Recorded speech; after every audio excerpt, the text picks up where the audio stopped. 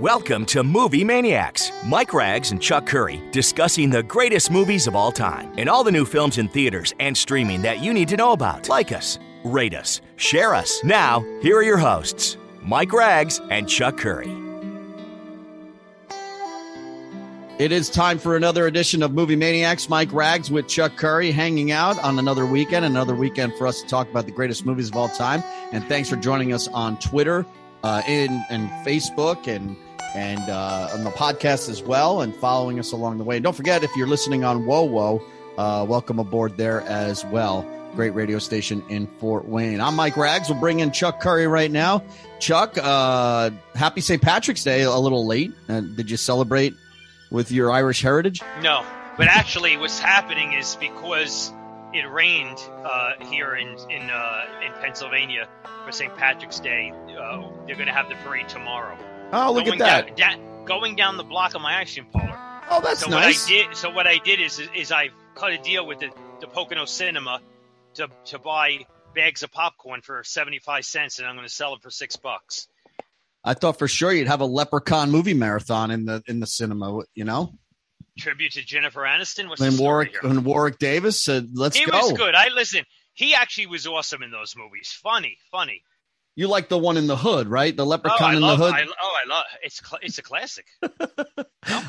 Chuck, before we get started here with our show, and no really major releases were in theaters this weekend. A movie called Umma and a movie called X are in theaters. Two horror movies. Yeah, two horror movies. And Ben Affleck's movie got released straight to Hulu with his ex-girlfriend, Anna de Armas. So really not much to talk in theaters. But I did want to bring up the passing of William Hurt. It happened like right after we recorded our show over last weekend, as he died of cancer at the age of 71. Chuck, and ironically, he would have had a birthday this coming weekend. We probably would have had him on Fast Five. But let's quickly talk about the career of William Hurt, who did win an Oscar, playing basically a role that you'd think would be done today, Kiss of a Spider Woman.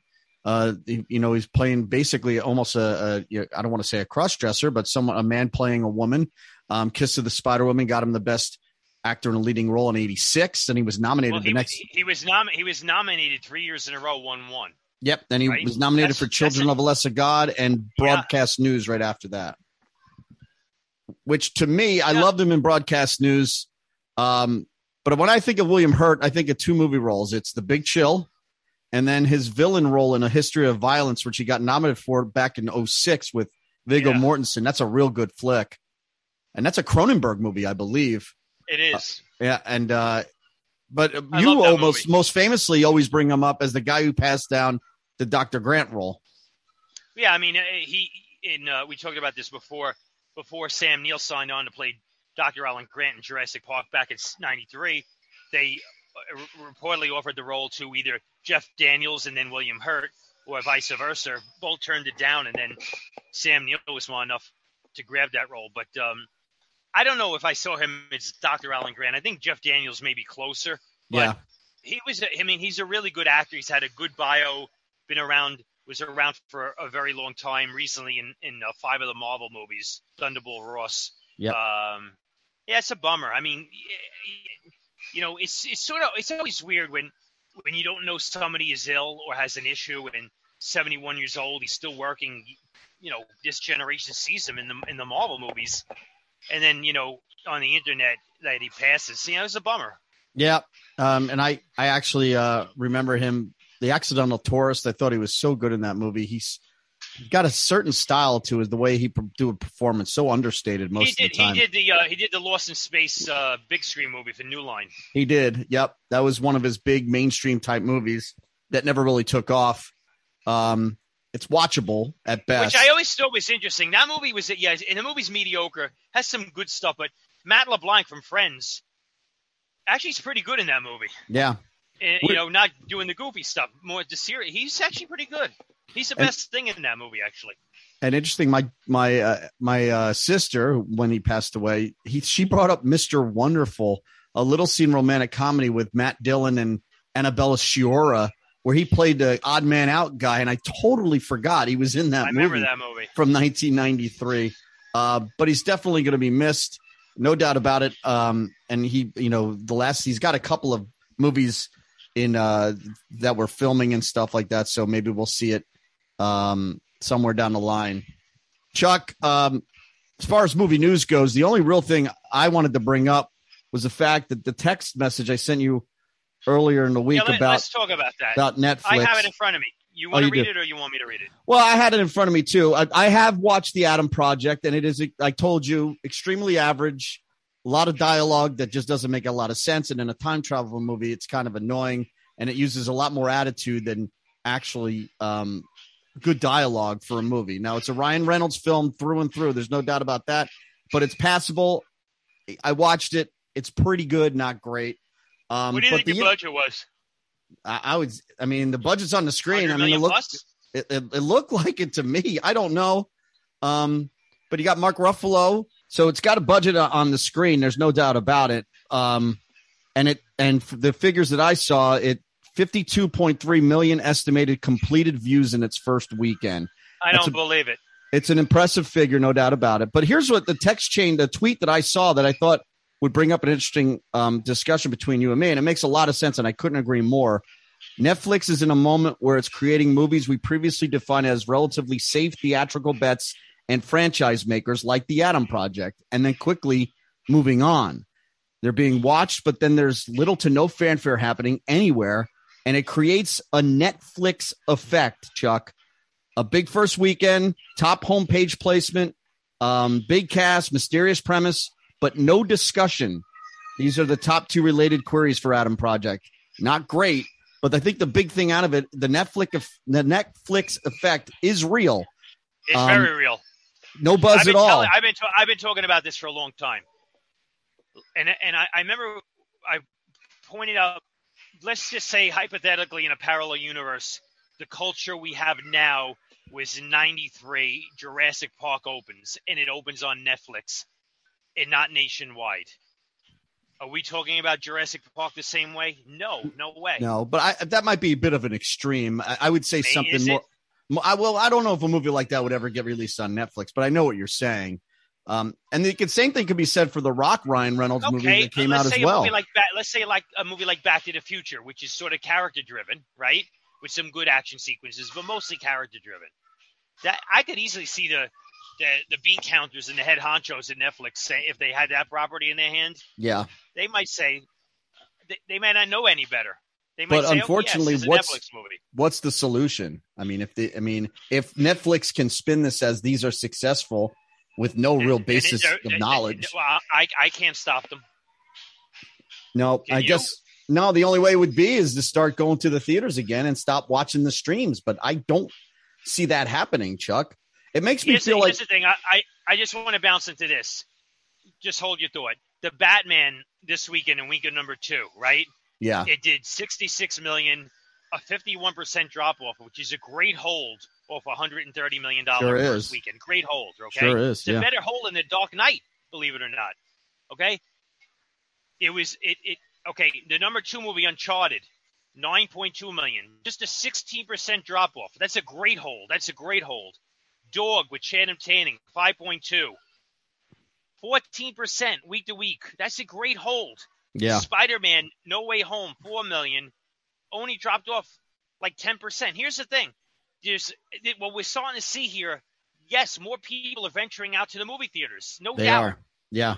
But the theaters are not being bombarded with as much product as they had. So people are basically, well, if I want to go movies, so what do I want to see? Right? They have to see what's out there. They have to see something, yeah. I think I mentioned this last week on the show. I was in Ben Salem. I drove, and it was an AMC, and it had 25 screens. And I said to myself, what do they put on 25 screens? Like, were they all filled? Holy smoke. That's not easy. Huh? Were they all filled? I don't know. Wow. I don't know. That's crazy. I mean, but there are theaters out there with that many screens on them. Well, like a weekend like this weekend's a prime example. I mean, why not just release the Ben Affleck movie in theaters and see what happens? I mean, what do you lose from doing it? That's what I don't understand. You're not gaining anything. And the Batman will be on HBO Max. I think April 20th. It's an odd phenomenon, Chuck, that I'm not sure. I hope we didn't jump the shark here. But I definitely think the Netflix effect is real. And it seems like only a Netflix kind of occurrence too. You don't seem to get this kind of stuff from Apple and Prime and all that stuff. It just seems like Netflix over promotes on their own. You even said it to me. Where do they promote this stuff? And it's just, they know people are going to be on Netflix. They spend to promote Netflix, yep. The entity. Yep. But the movie itself, the movies that play, not really. It's weird. Minuscule money. I don't understand that. The individual movie. They rely on the scroll on the top of the screen. 1, 2, 3, 4, 5, 6, 7, 8, 9, 10. That's what they really. And when you see, Adam Project #1, I got to watch it. Yeah, that's what they're doing, and I guess it works. It must work. They're saving a lot of money in marketing. A lot of money in marketing. Here's the thing: we know, because we've been doing this a long time. We know the formula for theaters. Theater gets a certain percent. Let's just say 50%. So studio gets 50%. So you know they release the budget of the movie. You know what it has to do to break even and then make money, right? And they always report that. We don't really know exactly how many subscribers they have, what their production budgets, how much money they're throwing into content. We don't know. So I can't sit here and analyze their model as if I really understood it completely, because I understand part of it, some of it, but not all of it. Yep. It's perplexing. And then you got a movie like Scream 5, which you can rent now on Apple Plus for $6. Just get a new release date. Or watch it on Paramount Plus. Or watch it on Paramount Plus. Scream 6 has a March 31st, 2023 release date already, Chuck. So that's a movie to me would seem like it would make more sense to just keep releasing those movies on stream and not in theaters, but it will get a theatrical release. Horror. I guess they could keep the budget low enough on horror, even though, Scream 6, the Scream movies have a good budget. Not $100 million, but listen, the theatrical model, if you get the movie launched, it works as long as there's interest in the movie. Yeah, obviously, if there's not, listen, like what Ben Affleck said in that interview about his vision or what he sees from being in the industry and understanding the industry, that they'll only have 30 or 40 big popcorn movies a year. He said in a movie like The Way Back, which we both love, that would not play in a theater if done post-COVID. They would have just streamed it. I understand that. I do. Because if you're spending $20 million or $25 million to promote a movie and it opens to 5 and it winds up doing 15, you're behind the 8 ball. Well, the next few weeks are going to be interesting because you have the Sandra Bullock movie coming out. You have Morbius coming out. You've got Sonic the Hedgehog 2, which had a big surprise hit, the original. And you have the Michael Bay movie Ambulance coming out.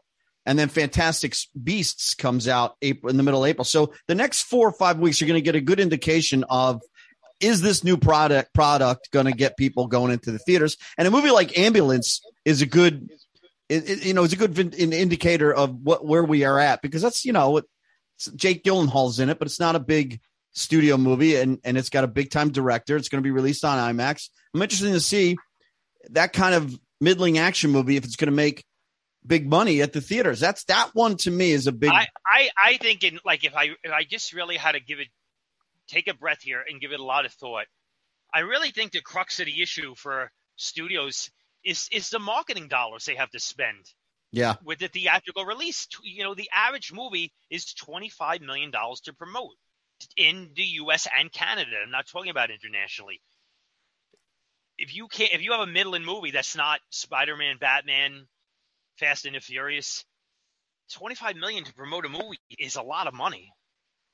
Well, it is, but if you have a product you believe in and you know it's really good, I think the model's there to make money at the theaters. I think part of the problem is too, Chuck, they're not really making that many real good movies, and they're not. And then the studios might see the finished product and be like, well, we've got this, maybe a 2-star movie with a big star in it. Well, what are we going to do with it? It's not going to make big, it's almost like they're seeing the finished product and then figuring out where are we going to place this, because it's really not going to make any money for us. Yeah. I mean, there's that word. Are they producing content or are they producing film?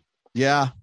Well, I think it's more content. I mean, there are some still, tremendous directors out there working to make movies, really good movies. But let's be honest, Netflix is creating content. Yes. And the more listen, the library gets bigger and bigger, right? Yeah, because it's not going anywhere. Subscribership goes up every year. I mean, you're talking about a worldwide market, not just domestically. Chuck, the reported, and I don't believe the number, but it is what it is. The 53 million who supposedly watch the Adam Project, that's worldwide. Yeah. Now, times 53 million times $10 a ticket sale. Yeah. Well, yeah, of course, right. The interesting thing too, a movie like The Tomorrow War, which I actually liked and came out on Amazon Prime, is really in the heart of the pandemic, so it's hard to judge. But if that came out 10 years ago, that would have made $300 million. We would already have seen a Tomorrow War 2, and we'd be going from there. And let's be honest, you walk by 100 people on the street of nobody's New York City. Nobody's going to remember that. And you say, "Did you see the Tomorrow War?" How many will say yes? Nobody's going to remember that. A handful? Now maybe. They didn't even see it because they got to watch it on Paramount Plus, right? No, that was Paramount Amazon, Plus. but yeah, that was an Amazon. But yeah, they got to watch it on Amazon. Yeah, well, not only that, but there's so much other because in terms of football, I mean, they got the Thursday night package now, right? Amazon, right? Well, so I think part of it too, Chuck, is you remember the movies you see in theaters when there's so much content on television, and you're just watching another movie on TV on another night on another. It's not an event. When you go, I could tell you every movie I've ever seen in a theater. Just me too. Like that. But you can't do that with TV. It's just, it doesn't become an event. It just becomes another thing you watched. And I don't care how bad the movie is and how much 90 minutes you wasted at a movie theater. It's still a thing to do. And I think that's when a movie like The Tomorrow War gets forgotten because, well, it was just, I guess I don't even remember where I saw it. Was it on Amazon? I don't even know. And that's part of the problem. And it's not being judged the same way as it's not. Got in your car, drove to a theater, spent money, bought a popcorn, and exactly. spent 2 hours of your life driving home with your wife and kids, or your buddies, and saying, what do you think? That was good. That was bad. Yeah. Or the conversation in the lobby. Yeah, exactly. No doubt about it. The weirdest feeling I think is when you see a highly anticipated movie and it disappoints and people walk out and they don't speak. Like they don't applaud at the end. It's like, and you're trying to get a gauge of like, is it me? Do people like this? Do they don't like it? That would have happened. Where is the water cooler talk? It's on social media a little bit. Social media, like that's it. That's the water. It's not like people at work go. No, I mean Spider-Man No Way Home is a little different because it's so huge. But in general, well, it happened. When it happened in modern time was Wonder Woman, right? The second Wonder Woman movie. That the water cooler became Twitter and people were just, what the hell did we just sit through? It would have been the same thing you were talking about in a theater in the lobby afterwards. So I don't have any other. I actually think Wonder Woman 2, the failure of Patty Jenkins' sequel creatively, in my opinion, was a big barometer and it changed the landscape a lot because, I was like, When Warner Brothers decided to put that on HBO Max, I was like, I couldn't believe it. Well, I think that goes. I think that goes to my point too, Chuck. Is they saw the product, they weighed the positives and negatives, and figured out what's the best way to release this movie because it's not as good as we thought it would be. But it was it was HBO Max, same thing. Yeah. I'm sure it helped the HBO Max get out of the gate though and get some extra subscribers. I think it did. Yeah. I think it absolutely did. So it might have been a good move by them by doing it that way. By the way, Cheaper by the Dozen. I don't know if they remade this movie again with Zach Braff on Disney Plus. It's a TV series. Yeah, I mean, what are we doing here, Chuck? I don't know. I never saw his appeal Zach anyway. Braff some work, I guess. Huh? I guess. I don't know. Rent's due. The rent's due. Listen, Disney's gonna regurgitate every property, every single one they have, everyone. All right, so let's do a real fast five here, Chuck, and we'll start with a big Mets fan. It's close to our heart, and a great actress, 75 years old this week, and that's Glenn Close. Is it Alex? Incredible. Fatal Attraction. In that movie. Yeah, she's incredible. Here's why: because she's sort of playing against type, right? And she nails it, and she's awesome in that movie. That movie had audiences. That was an adult drama suspense thriller that had people on the edge of their seat. The buzz on that movie, the water cooler talk on that movie was incredible. Deservingly so. I thought and she that movie helped. made a ton of money. Yeah. It's made a ton of money. And she was a big part of Jagged Edge too, which that made a lot of money too. One of those lawyer movies, thrillers. And don't forget, she's the lady that stands up in the stands and makes sure Roy Hobbs hits the home run. I know. Very important. And she's very good off of Michael Keaton in The Paper, right? She's kind of a villain in that film, but a very good role for her, no doubt about it. Chuck, how about Spike Lee? He's 65 years old this weekend too. I mean, do the right thing, right? It's got to be start and finish. I mean, he's done some great work since then, but I said I like 25th Hour. It's a really good movie. I like the Inside Man movie too. I thought that was a good. I like that movie a lot. It's more mainstream, but the question is, I know he has a production company, and I'm sure he does very well for himself, but he's not really a prolific director with studio work over the last 20 years. No, well, he does his own things, right? I mean, that's part of the. But we both does a lot of commercial work. Does a lot of commercial work. We both like Black Klansman. That was a good flick. Very good. The Five Bloods for Netflix a couple of years ago. I like that a lot too. Yep. How about Holly Hunter, Chuck, who's almost unrecognizable on that new TV series, The Mayor, with Ted Danson. She's on that show. You know, it's funny when you say her name, like Batman vs Superman pops in my head. Not that's one of her great roles, but it just pops in my head. Oh, I forgot she was even in that. She's 64, by the way. What pops into my head is not only broadcast news. She's obviously great in that movie. To me, I think of the role she has, small role, but she got Oscar nominated, was The Firm. Not a great fan of that movie, but she's so good in that small role with her and Gary Busey in the Private Detectives. She got a nominee. I thought Gary Busey actually deserved the nomination for that movie. Again, that movie's got flaws, but I thought she was very good in that. He's disappeared, by the way, Gary Busey, right? Yeah. Well, and my daughter would say she's the mom in The Incredibles, too. Let's not forget that. Oh, yeah. She's good in that. Yeah, she is. There's an easy one. Don't say War Games, but Matthew Broderick, who's 60 this weekend. Wow. You can't say War Games. I mean, most people would say Ferris Bueller. Probably, right? I have a fondness for Project X. I watch it on HBO Max. It's off now, but I watch that a lot on HBO Max. It's a nice time killer. You know what's interesting too? People see the Cable Guy and they think of it as a Jim Carrey movie. You forget he's the straight guy in that movie, and he's actually pretty good in it too. And that movie actually is it's a little ahead of its time. It's actually a good movie, but it's dark. Like Jim Carrey's going dark in that movie. Oh yeah, big time. Ben Stiller directed it. And and here's one more thing. How about Max Dugan Returns? That's one of my all-time favorites. Oh, that's a good Matthew flick. Broderick movies. I thought you were gonna. I love that movie. I thought you were gonna chime in and say. Here's a trivia question for you. Who is the batting coach in that movie? Major League Baseball batting coach. I don't remember. That he hires. I don't remember. Charlie Lau. Yeah, Charlie Lau, this famous swing. Yeah. Right. I also thought he was really good in The Freshman opposite Marlon Brando. I thought that was a good flick too.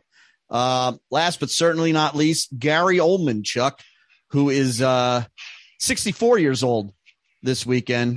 Commissioner Gordon, is that easy for you, or the bad guy on the airplane in the Air Force One?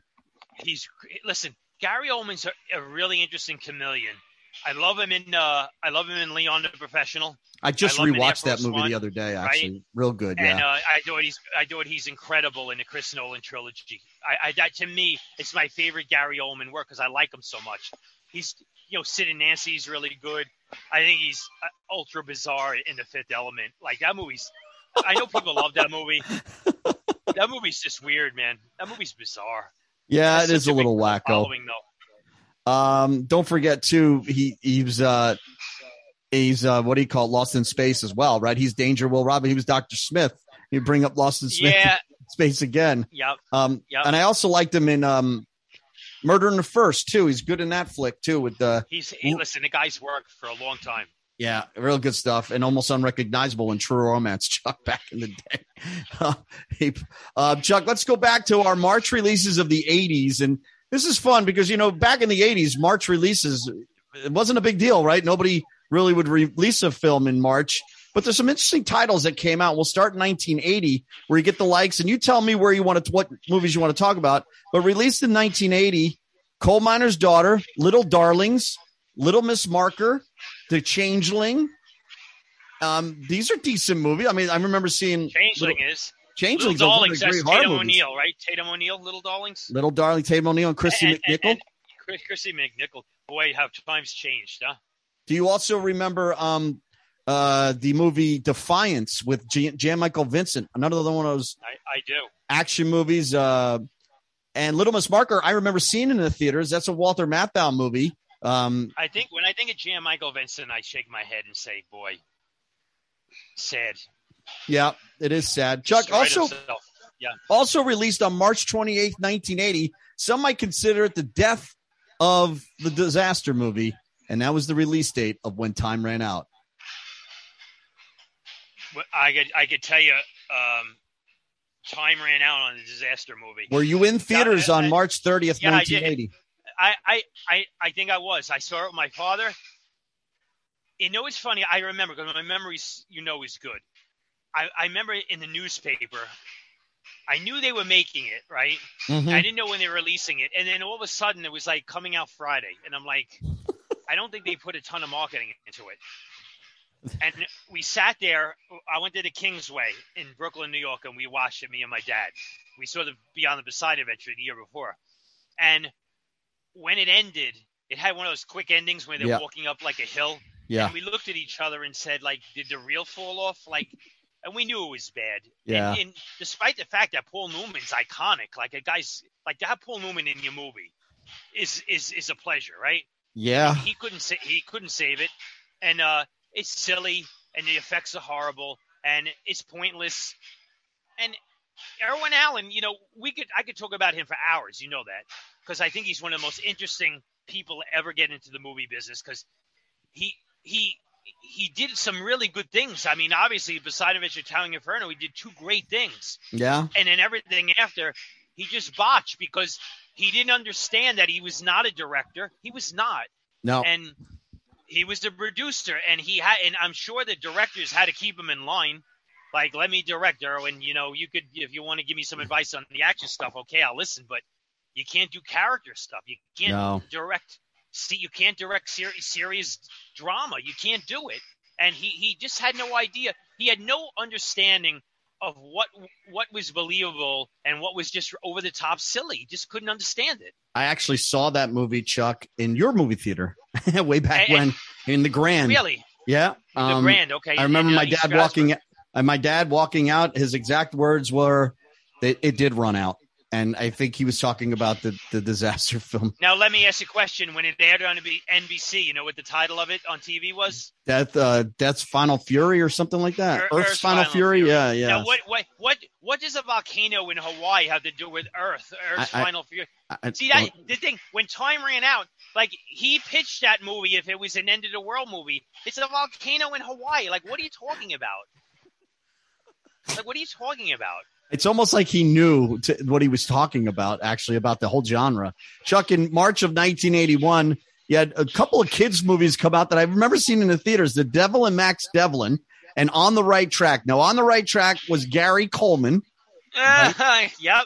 Remember that one? And yeah, I do. Devil and Max Devlin starred Adam Rich, but it also starred Elliot Gould and Bill Cosby, who plays the devil in this film. Yeah. And you know what's interesting about this movie? It is a Walt Disney production, but Chuck, they do not have this on their Disney Plus archive at all. And I wonder why. Yeah, you have to think we know the reason why to that. Also, interesting, The Devil and Max Devlin came out and On the Right Track came out the same weekend as Maniac. So you talk about alternate programming. Holy cow. Maniac is one of the more dark, thrilling horror movies of all time. Over the top, disgusting. William Lustig, a director I met at the theater, did Maniac. Maniac's a really interesting movie. Back when those movies came out, you could create buzz from disturbing content. Yeah. Right? I mean, because you had the Siskel and I remember Siskel and Ebert unleashed on that movie. Yeah, written and directed by Joe Spinell, of course. Written and starred. Written and starred. Okay. Yeah, written and starred by Joe Spinell, right? William Lustig directed. He did direct it. Yep. Mm-hmm. Okay, so and Joe Spinell was the Rocky. Who played Rocky, right? Mm-hmm. The loan shark guy, right? Yeah, he's good, right? And again, that movie was made for one reason. It was made to make money. It was made to shock people, and it did. It did. And that was the fun of growing up in that decade, where though you could do stuff like that, it would get recognized, it would get talked about. Now it would just be written off schlock. Yeah, now it's a Blumhouse movie, right? I mean that's almost every weekend a movie like that comes out. Another good horror movie came out in March of '81, The Funhouse, Chuck, directed by Tobe Hooper. Yeah, I remember that. Modern Romance, very funny movie. They were churning them out a dime a dozen. Yeah, Modern Romance, a very funny Albert Brooks early movie for him. He's really good in that. Also, Omen 3, The Final Conflict, which had Sam Neill as Damien. Good concept. I just don't think it's a good movie. No, good concept. And then I remember a steamy promotion campaign for The Postman Always Rings Twice with Jack Nicholson and Jessica Lange. It made a big deal about. Pretty steamy movie. Yeah. Oh yeah.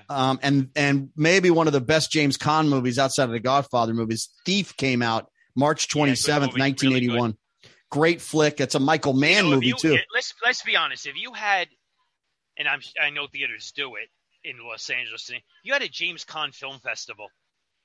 Oh, you'd find some good work. He's done some really good work. Yeah, no doubt about it. Chuck and The Gambler, Thief. You got Misery, Honeymoon in Vegas, Elf. Those six right there. Yeah, pretty impressive. Good stuff. In 82, Chuck, in March. Do you remember the 3D movie called Parasite? Was that Talia Shire in that? No, Demi Moore. No, Parasite. Demi Moore. Okay. It was a 3D movie.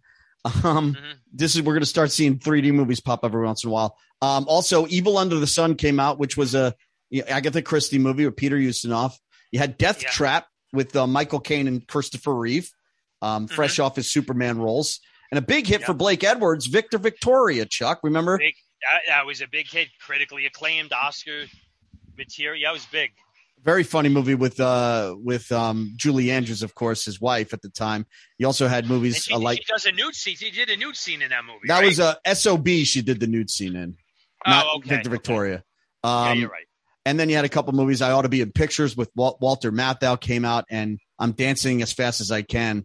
A couple of first-person movies that came out, Chuck, that were mild hits as well. In 1983, in March, we're getting into the category of teenage hormone movie, My Tutor, which probably was rented a lot and freeze-framed a lot, which starred Karen Kay and Olivia Newton-John's boyfriend at the time, Matt Lattanzi. My Tutor, which was not very good, but I'll just say it was. I remember the movie Homework with Joan Collins. All that stuff. I got to be honest with you. I never wanted to freeze frame Joan Collins. No. Yeah. Chuck, how about 10 to Midnight came out March 11th in 1983? I like that one. Charles Bronson. Yeah, I do too. I thought that was a decent one of his movies. Those movies still play well if you just want a 90-minute time killer with some revenge. Now, I saw this movie at the Sherman in Stroudsburg, which was on Main Street. High Road to China came out in 1983. That was Tom Selleck's big screen kind of. This is as close to Indiana Jones as I'm going to get. I remember High Road to China. I do remember it, but I don't remember it in my mind like the actual movie. The always appealing Bess Armstrong co-starred with him in that movie. Yeah, back in the day. How about Bad Boys, March 25th, 1983, Chuck? Big. I love that movie. That movie, okay. Sean Penn, that movie created a lot of water cooler buzz. People loved that movie. That was a really good movie. Chuck, it's a good day of movies in March 25th, 1983. You had Max Dugan Returns comes out that day. The Outsiders comes out that day. Yeah. And, a schlocky teen comedy, but I actually think it's a real good one. Sean S. Cunningham, Spring Break came out March 25th, 1983. Perfect release date. That movie made a ton of money. And it kind of gets lumped into silly, dumb, like teenage romps. But that actually has some good stuff. Let me ask you a question. Why do you think movies like that made money? Is there a reason for it? I'll tell you. Well, movies like Porky's and stuff like that, just mindless hormones. Right. And it was pornographic material on the internet. Yeah. And that's the reason a lot of young audiences went to see these movies. Well, if you notice now, they don't make these movies anymore. And there's a reason. No, they don't. There's a reason. That's the reason. Yep. Right. Also of note, in March of 1983, The Thornburns released on ABC a big miniseries. That was a big miniseries. Very Richard big. Chamberlain. Rachel Ward. Rachel Ward and Richard Chamberlain, yeah. Okay, tell me the movie Rachel Ward became a name. Sharky's Machine. To me. Sharky's Machine. Yeah. 100%. Yep. Dominique, she played. And Monty Python's Meaning of Life also came out in March of 1983. An extremely funny movie. I was thinking about this the other day because somebody was talking about Sharky's Machine. Would they ever have a lead big action hero, a big name like Burt Reynolds, play in a movie like that, mainstream, where the villain cuts his 3 fingers off? That was nasty. Maybe. Yeah, maybe. Yeah, Ooh, maybe. I don't know. That was nasty. Speaking of Rachel Ward, the very next year, March of 84, she's in Against All Odds with Jeff Bridges and James Woods. Decent movie. Good song. Great song. Also on that date, the classic This Is Spinal Tap comes out. Repo Man, which a lot of people love, with Emilio Estevez, a cult classic. You had Harry and Son. That's a with big cult classic. Paul Newman and Robbie Benson's Harry and Son did not see a lot of audiences. Benson. Boy, oh boy. Okay. How about Children of the Corn comes out in March of 1984, along with the Hotel New Hampshire. Now, Children of the Corn was one of those movies people rented religiously when you saw that box cover. I don't think it's a very good movie though. Linda Hamilton, right? Yep, Children of the Corn. And, yep. and Peter, what is the guy from Dirty Something? Peter Horton. Right? Peter Horton's in that. Yeah. Some iconic characters though. Malachi is a pretty good villain in that. It is not great, but also in March, I think it's two classic comedies came out in March of 84. Police Academy and Splash. Both came out 1 week after the next. I love both these films. Listen, I did somebody said to me, can we do a private screening of Splash, 2 years ago? Yeah. And I rewatched it on the big screen. I got to tell you, I didn't think it held up well. Oh, I think you're crazy. I think you're crazy. It held up well. Okay, I think John Candy's great in that movie. The other one is what? Okay. Police Academy. Police Academy. Now, what does the first Police Academy have that all the other sequels did not? An R rating. Yes. Good answer. Correct. Yeah. The first one was rated R with some real vulgar stuff. The rest of them went to a PG-13. Yeah, the first one plays more like Porky's in Police. Very camp. much so. Yeah, and the other ones. But and it's very good. It's a very funny movie. Very funny movie, and the other ones have some merit. It gets a little. I like the first handful of sequels. Chuck, were you a fan of Tank in March of 1984? Okay, I like Tank. I know it's ridiculous, but I saw it in a movie theater. James Garner, Jenny Lee Harrison, who was on Three's Company. Yep. Shirley Jones. Yep. Right. Keep going. It's absurd. Thomas Howell's. J.D. What was the villain's name? James Cromwell's the villain. J.D. Spradlin and James Cromwell are the villains. Right, J.D. Spradlin, who was in The Godfather. J.D. Spradlin, yeah. I got to tell you, I have not thought of that movie in so long. It is extremely watchable. That is another one when it was on the video shelf. You rented it. You're like, wow, like I enjoyed it. It's absurd. But the premise is a little ridiculous. Well, but the premise kind of plays today, if you think about it. Yeah, I did like it. Yeah. I did like it. Also, Racing with the Moon in March of 84, which was Sean Penn and Nicolas Cage, a decent movie. Greystoke, Chuck, The Legend of Tarzan, Lord of the Apes. They tried to get out off the ground with Christopher Lambert. I always think he's one of the more interesting people who ever became a name in the business. Christopher Lambert. It's just I don't know if I ever got it, but he had some popularity, no doubt. And maybe the best film, one of the best films, we talk about 84 a lot, and one of the better movies of that year came out in March of 84 or 80, and that's Romancing the Stone, Chuck, which to me was an instant smash hit the minute I saw it. The chemistry between the two of them, and then you throw in DeVito and the great action. It's a really good movie. There's no doubt about it. Well, listen, you could argue Michael Douglas is one of the most iconic leading men of all time. I think so. And one of my favorites. He's in prime form there. He's in just real good form in that movie. All the things you like about Michael Douglas is part of that. And it's weird watching the Kaminsky method, the final season, with both of them playing off each other. And then you wonder, wow, what a difference 30 some odd years make, 40 years make almost. Chuck, in 1985 in March, you had movies like The Purple Rose of Cairo, which was a huge Woody Allen hit, but a fun movie that I enjoyed, another teen romp, but with a lot of heart, and that's The Sure Thing. So we got an idea of what Rob Reiner can do in the screen. People love When Harry Met Sally, but The Sure Thing's a real good romantic comedy with John Cusack and Daphne Zuniga. Do you remember that flick? Yeah, I do. I like it. Missing in Action 2, the beginning, Chuck. You know, a lot of questions we didn't find out in the first Missing in Action. Daphne's. Wait, let me just go back. Daphne Zuniga was her interesting actress because she really was she did Melrose Place, right?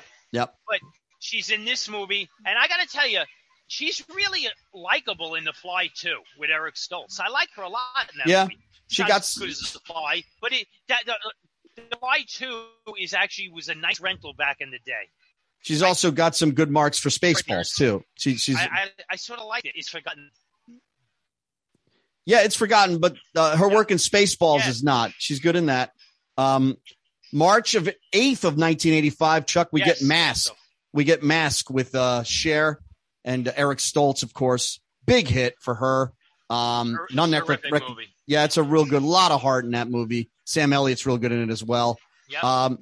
Lost in America, one of my favorite Albert Brooks movies of all time. If you just want to watch a scene that's hysterical, is him try to talk Gary Marshall, the hotel owner, to give his money back, that he lost every cent that he had at the craps table, and he's trying to convince Gary Marshall, the owner of the hotel, to give the money back. Go to YouTube, just watch that scene alone.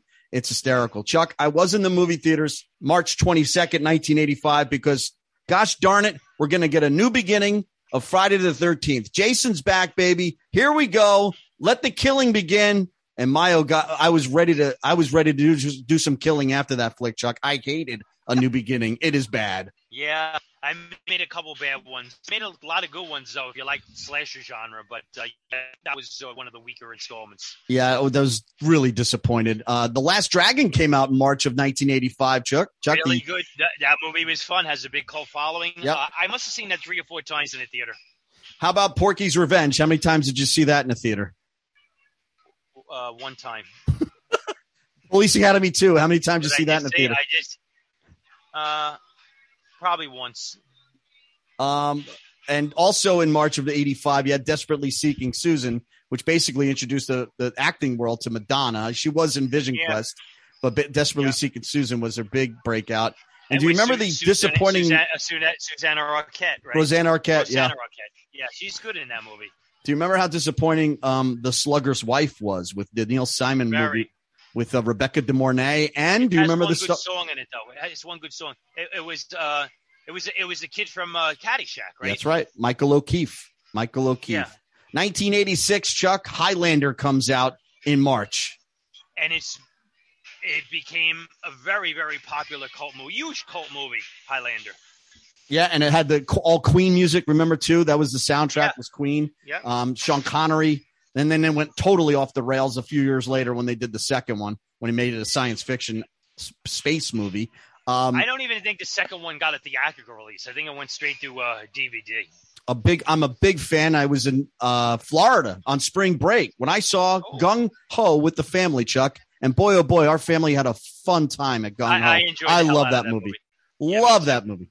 I still remember my mom laughing in the theater. Getty Wannabe's really good in that movie. Of course, Michael Keaton. But I mean, Michael Keaton is just so good. It's a good story. It's a good story.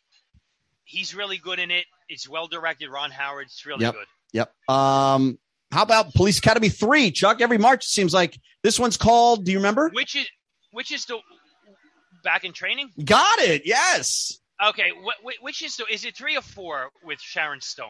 I think it's 4, right? I think it's 4. Okay. Yeah, 3 is when she's in 2 of them though. Yeah, and then Bobcat Goldthwait. Remember they introduced him? He's the villain in 2, and then he keeps coming back. Yeah. 2 and wrapping up March of '85, The Money Pit came out with Tom Hanks. I saw in theaters. First movie I saw in our basement, Chuck, when we got our big screen TV, projectable big screen TV, we rented The Money Pit. It's okay. It's got some funny moments. How did it look projected? You remember? I don't remember. Compared to what you have now. Well, compared now, forget it. I mean, it was blurry. I can tell you that.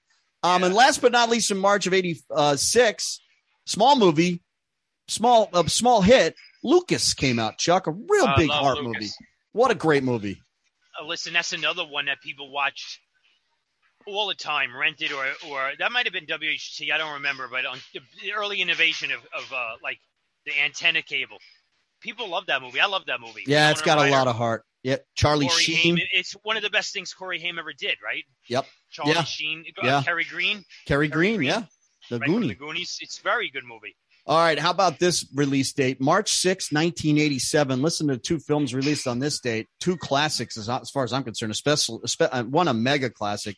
Lethal Weapon comes out March 6, 1987, on the same day as Angel Heart, directed by Alan Parker, which I love that film. I don't say that about a lot of Mickey Rourke movies, but that movie disturbed me a lot. But Lethal Weapon is an instant classic, Chuck. That's a pretty good release date, March 6, 1987. Created one of the great buddy tandems of all time in Mel Gibson and Danny Glover, right? It actually created a genre, really, if you think about it. I mean, after that. And a great genre. Genre, too. Yeah. The very next week, two other good movies. Actually, three, because one was released on Wednesday. Evil Dead 2, which was completely different than the original. Sam Raimi directed. Tin Men came out. Barry Levinson directed. Richard Very Dreyfuss. interesting movie.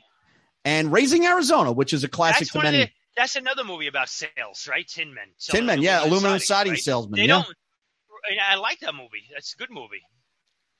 Raising Arizona, people love that flick, and it's very funny. That's a Holly Hunter movie. Holly Hunter, yeah. But Evil Dead 2, I remember seeing that thinking, wow, they've, give Sam Raimi money and you're going to get a great horror movie. And I'm going to tell you, it's going to be really interesting to see how inventive he is with the Doctor Strange 2 into the Spider-Verse. I mean, into the multiverse. Yeah. He's got a lot of money, right? There's a lot of money, big ambition. I think he's going to deliver big.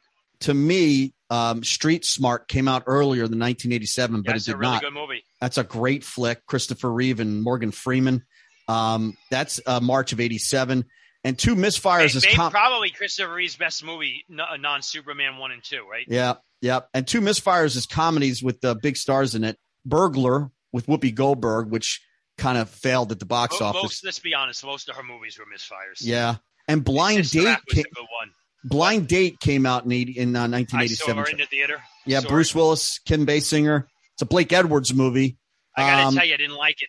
It's not very good. A small hit, though, that introduced the people to Robert Townsend for the first time. Remember, Hollywood Shuffle was a pretty minor hit in March of 87, Chuck. Yep.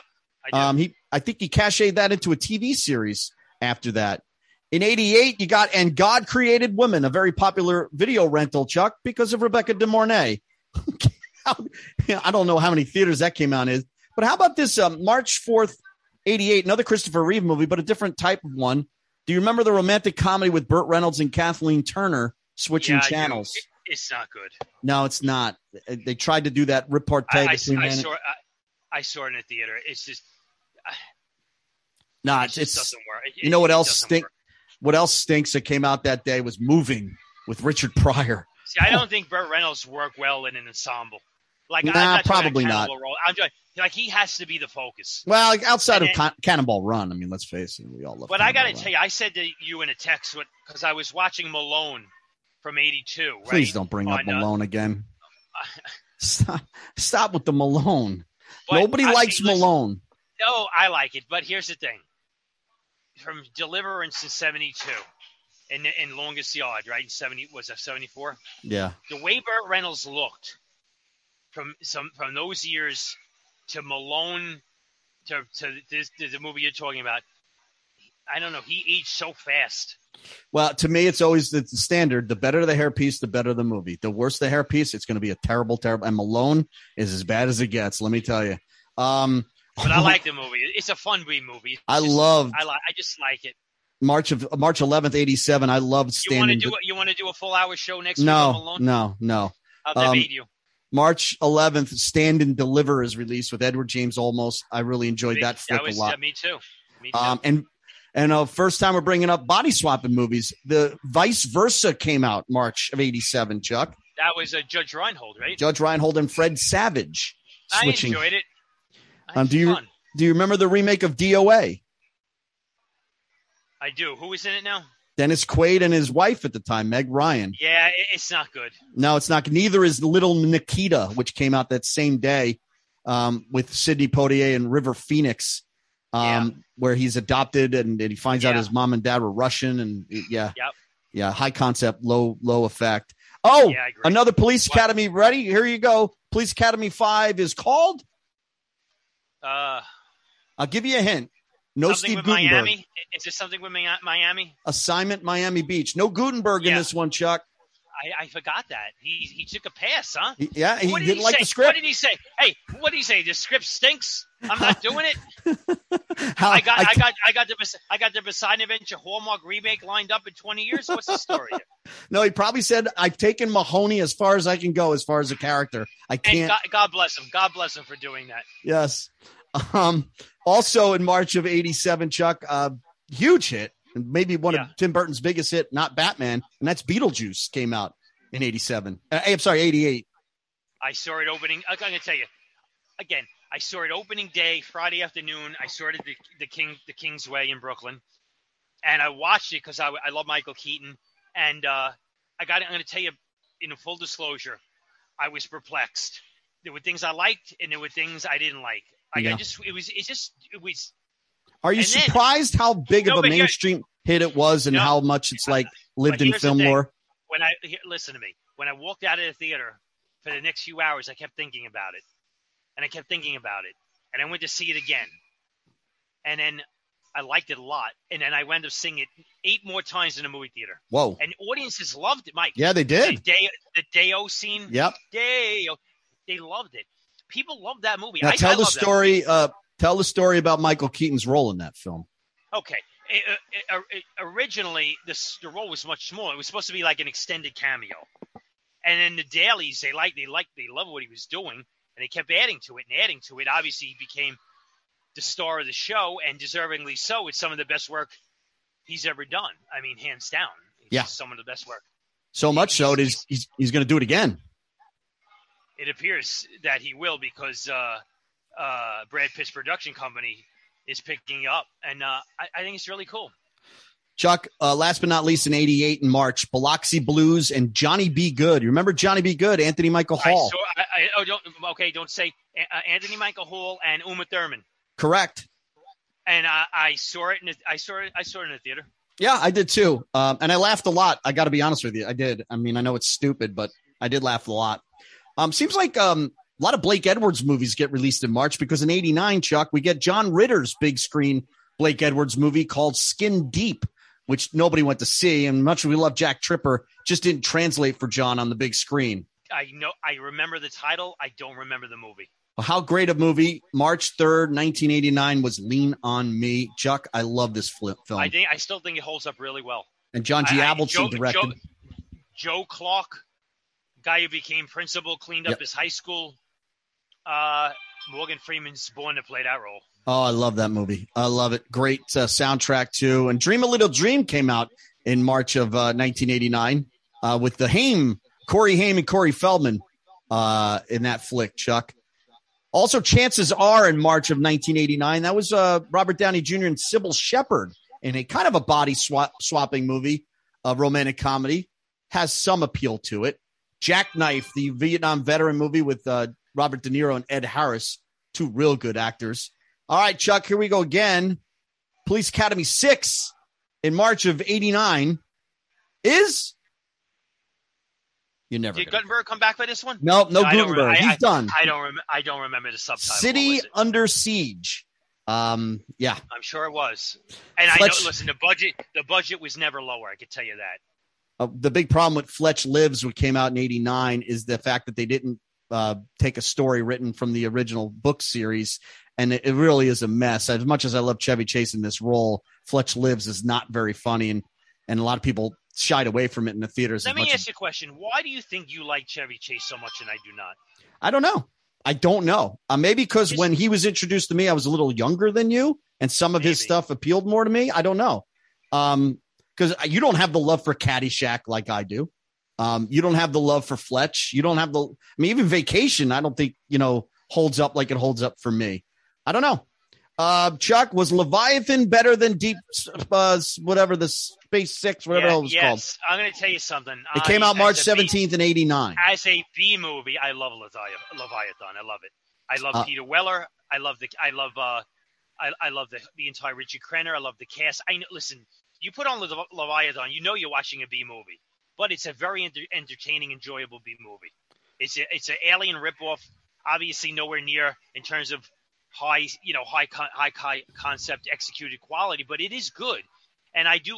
What is her name? The female lead, Amanda Pays. Pays. Yeah, I liked her a lot. Yeah, well, the movie's good. Not a lot of casting directors liked her too much, though. I got to be honest with you. She married. Who was she married to?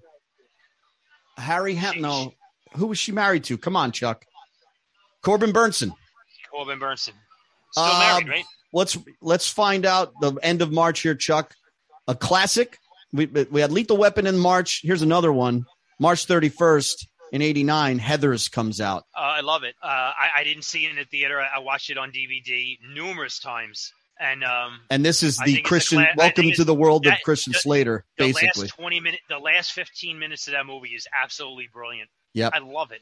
Yep. Like, I watch the last 15 minutes of that movie, like, repeatedly. I love that movie. It's good stuff. Well directed by Michael Lehman, and Christian Slater basically doing his best Jack Nicholson. He's doing a Jack. No, a lot of people said it at the time, like, are you doing a Jack Nicholson impersonation? Yeah. He said no, but it felt that way, you know? Yep. Chuck, do you remember Dead Bang? Yeah, that was Shane Black, right? Nope. No? Okay.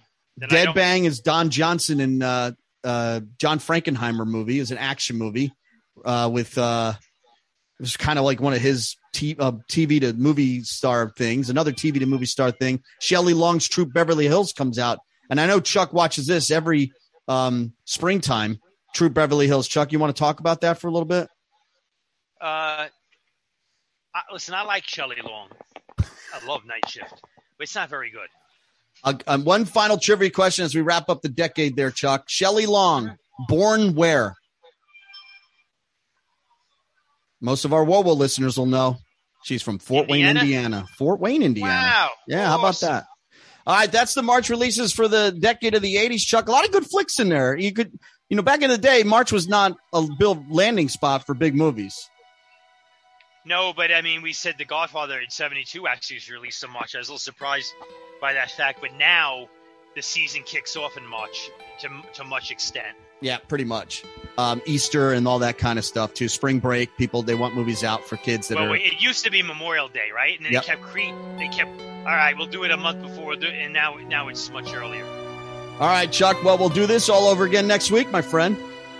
Mike, always a pleasure. To the audience, thank you very much for listening. Thanks for listening to Movie Maniacs. Download one of our archived episodes. Be sure to subscribe to us wherever you listen to podcasts.